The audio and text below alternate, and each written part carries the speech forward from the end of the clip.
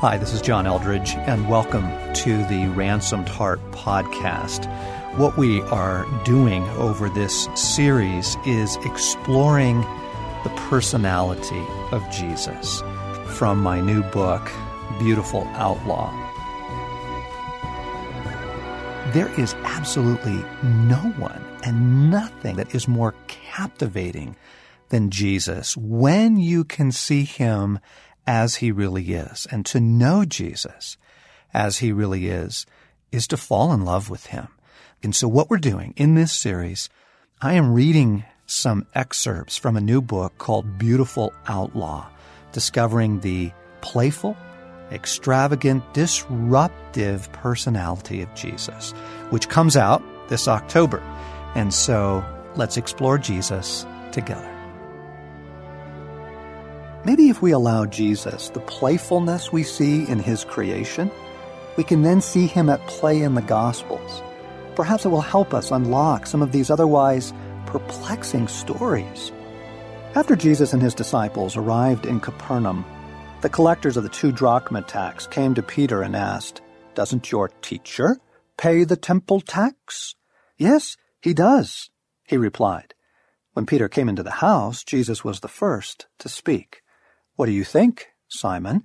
he asked. "From whom do the kings of the earth collect duty and taxes? From their own sons or from others?"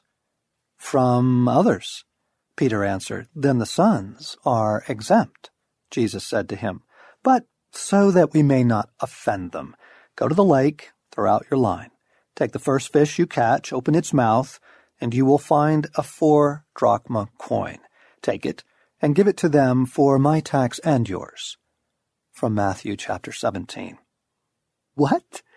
This is a mighty strange little story. Why in the world does Jesus send Peter off on a quest right out of an Irish fairy tale? The Apostle and the Salmon of Gold. We're talking about a few dollars here. What is with the fishing trip? If you remove the actual personality of Jesus from the scene and insert that religious, ethereal, ghost-like personality gazing off into realms unknown, the image of Christ conjured up by so many paintings and Sunday school art, you wind up with some pretty bizarre interpretations. That the open mouth of the fish, as one commentator has it, represents the open hearts of people who will receive the gospel as Peter becomes, after the resurrection, a fisher of men. An exercise of hermeneutical contortion worthy of Cirque du Soleil. Contorted interpretations based upon religiously bizarre images only serve to push Christ further off into the ethosphere. "And by their fruits you shall know them," warned Jesus in Matthew 7:16. But with his personality front and center, these stories take on a richness we have missed. Peter has taken an enormous risk, hitching his wagon to Jesus. The little band of minstrels have passed the raised eyebrow stage and are about to enter the period of open opposition to Christ, the pitchforks and torches stage. Peter is confronted by the elders of his own village with a troubling question. He comes into the house visibly shaken and sees his master standing at the counter chopping vegetables. There is a moment of silence. While the pang of doubt shoots through his mind, perhaps the master is not as righteous as we thought. He does not seem to keep the law. Jesus does not look up. He simply says, "What do you think, Simon?" "Peter, I'll tell you what I need you to do." He sends the fisherman fishing. He gives him time to sort things out. He shows him that there are higher laws to live by. Jesus has a sense of humor. Without a deep confidence in that, the story is simply bizarre. But with that understanding, it is a beautiful and very human and also immensely funny story, the fruit of which is only to make us love him more. And you shall know them by their fruit. Here's another wonderful moment when Jesus' tone of voice means everything. The next day, Jesus decided to leave for Galilee. Finding Philip, he said to him, "Follow me." Philip, like Andrew and Peter, was from the town of Bethsaida. Philip found Nathanael and told him, "We have found the one Moses wrote about in the law, and about whom the prophets also wrote, Jesus of Nazareth, the son of Joseph." "Nazareth? Can anything good come from there?" Nathanael asked. "Come and see," said Philip. When Jesus saw Nathanael approaching, he said of him, "Here is a true Israelite, in whom there is nothing false."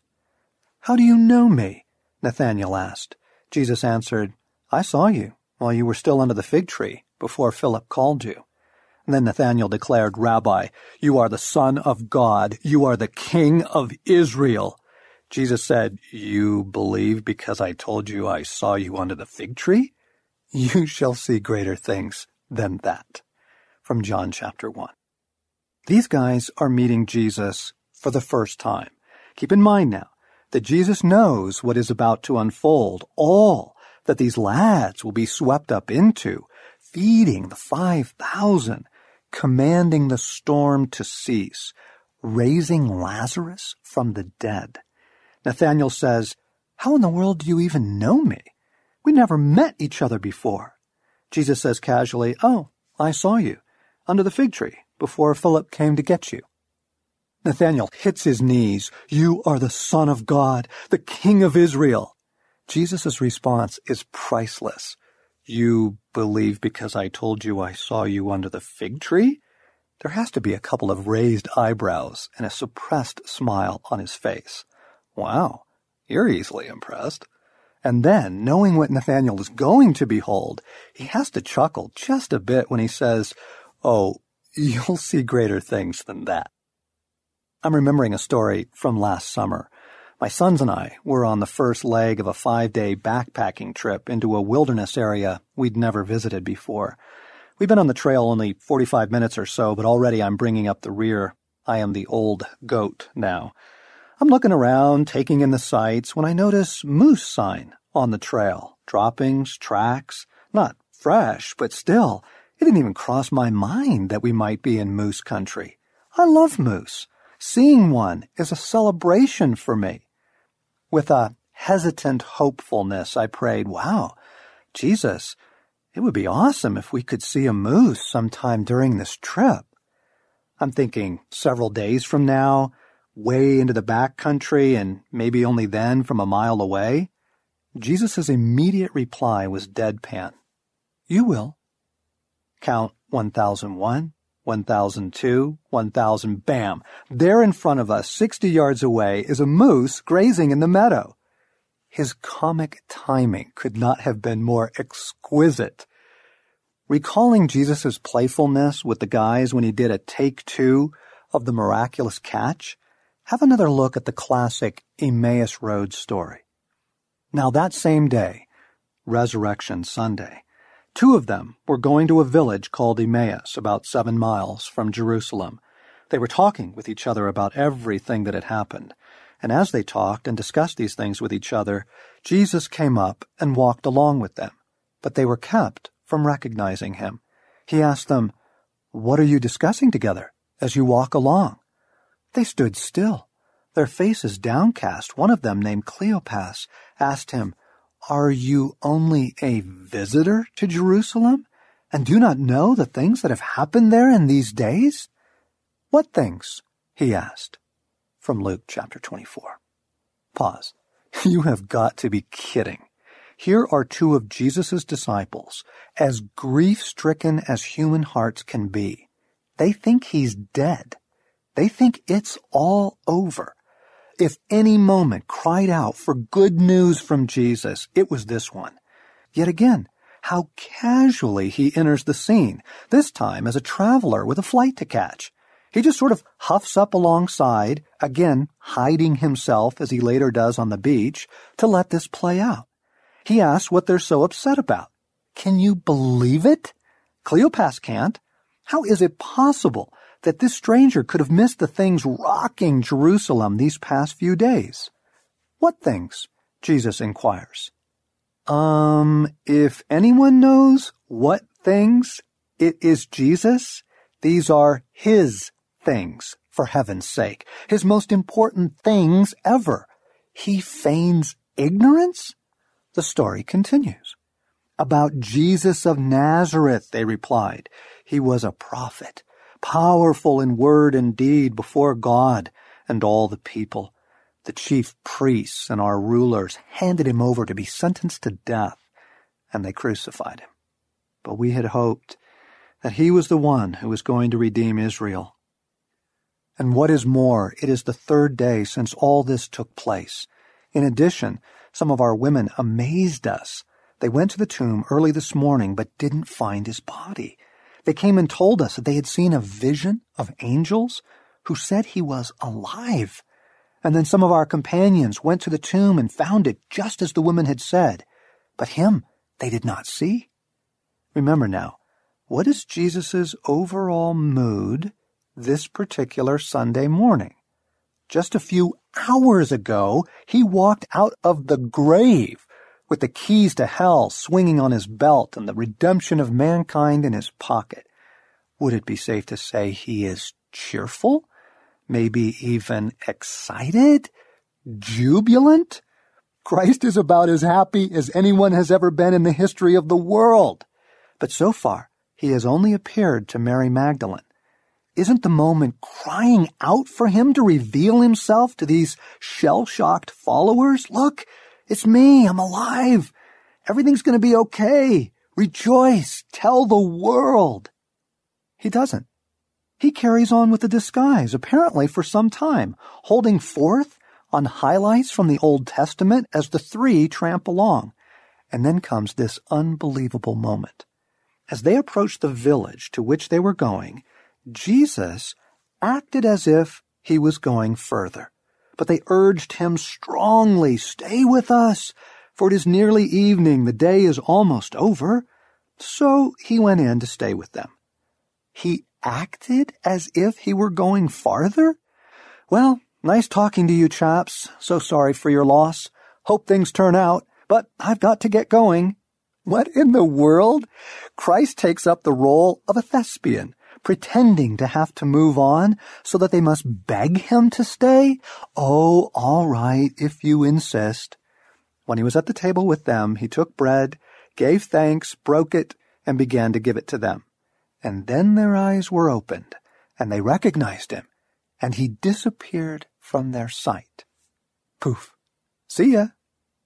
What do you make of this story? Jesus' behavior is either A, bizarre, B, meant to drive home some obscure spiritual lesson, which, taking in the timing, this is the first thing he does after resurrecting, and his play acting is even more bizarre. Or C, it's playful. Given that this is the God of a playful creation, on his resurrection morn, he who has been so playful with his followers in their years together, whom we see playing the inside joke on his closest friends a week from now, I'm putting my money on playful. How have we missed this? Ask yourself, is this the Jesus of my friends? My church? Is this the Jesus we pray to? Is this what I look to experience from Jesus? Fierce intention. From that time on, Jesus began to explain to his disciples that he must go to Jerusalem and suffer many things at the hands of the elders, chief priests, and teachers of the law, and that he must be killed, and on the third day be raised to life. Peter took him aside and began to rebuke him. "Never, Lord," he said, "this shall never happen to you." Jesus turned and said to Peter, "Get behind me, Satan. You are a stumbling block to me. You do not have in mind the things of God, but the things of men." Matthew chapter 16. Hold on now. This doesn't sound very playful. What are we to make of the sudden mood changes that erupt from Jesus like thunder from a clear sky? If your children acted this way, you'd send them to their rooms. Whatever we have here, we certainly don't have a man of mild emotion or two-dimensional passivity. For some reason, we keep forgetting that Jesus is operating in enemy territory. We project into the gospel stories a pastoral backdrop, the quaint charm of a Middle Eastern travel brochure. Picturesque villages, bustling markets, smiling children, and Jesus wandering through it all like a son come home from college. We forget the context of his life and mission. His story begins with genocide, the massacre of the innocents, Herod's attempt to murder Jesus by ordering the systematic execution of all young boys around Bethlehem. I've never seen this included in any creche scene, ever. Who could bear it? You must picture ethnic cleansing as the 20th century saw in Bosnia, Rwanda, Burma. Atrocity. The ground soaked with the blood of children who 5 minutes earlier were laughing and playing. God the Father, knowing this is about to strike, sends an angel to warn Joseph. An angel of the Lord appeared to Joseph in a dream. "Get up," he said, "take the child and his mother and escape to Egypt. Stay there until I tell you, for Herod is going to search for the child to kill him." So he got up, took the child and his mother during the night, and left for Egypt, where he stayed until the death of Herod. Matthew chapter 2. The little family flees the country under cover of darkness, like fugitives. The father's strategy is intriguing. Surely God could have simply taken Herod out, or sent angels to surround the Holy Family. Why must they run for their lives? It ought to make you think twice about how God goes about his plans in this world. But let us continue with the facts. An angel in the night, a flight in the dark, hiding south of the border like outlaws.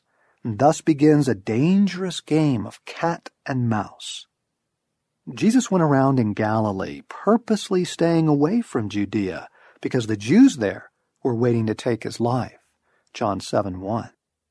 The Pharisees went out and plotted how they might kill Jesus. Aware of this, Jesus withdrew from that place. Matthew 12:14 and 15. Again, they tried to seize him, but he escaped their grasp. And then Jesus went back across the Jordan to the place where John had been baptizing in the early days. John 10:39 and 40. Surely you see that Jesus was a hunted man. We cannot understand his actions, nor taste the richness of his personality until we set them within their context. The man is operating deep behind enemy lines. This colors his extraordinary movements across the pages of the Gospels, and it helps to strip away that benevolent religious fog that continues to creep into our reading. It also gives depth and poignancy to moments of self-disclosure, such as the Son of Man has no place to lay his head, because he was hunted. But is it not more true to say he is the hunter? As Jesus steps out from behind those 30 years of almost total obscurity into the task set before him, both men and demons begin to feel his fierce intention. He went down to Capernaum, a town in Galilee, and there on the Sabbath began to teach the people. They were amazed at his teaching because his message had authority. In the synagogue, there was a man possessed by a demon, an evil spirit. He cried out at the top of his voice, "Ha! What do you want with us, Jesus of Nazareth? Have you come to destroy us? I know who you are, the Holy One of God." "Be quiet," Jesus said sternly.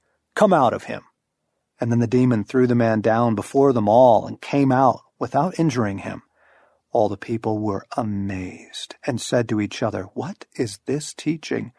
With authority and power, he gives orders to evil spirits and they come out."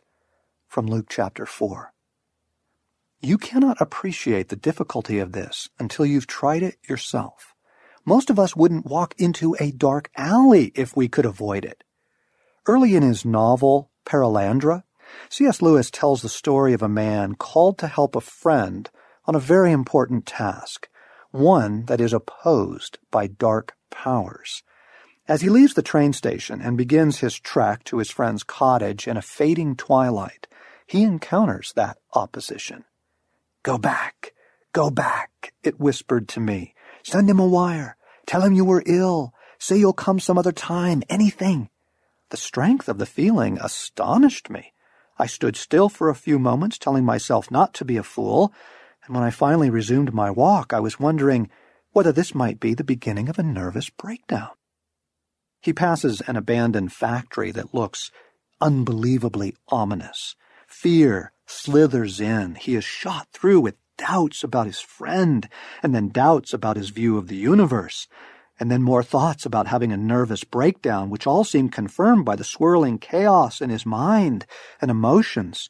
He wonders if he might be going mad. I was past the dead factory now, down in the fog where it was very cold, and then came a moment, the first one, of absolute terror, and I had to bite my lips to keep myself from screaming.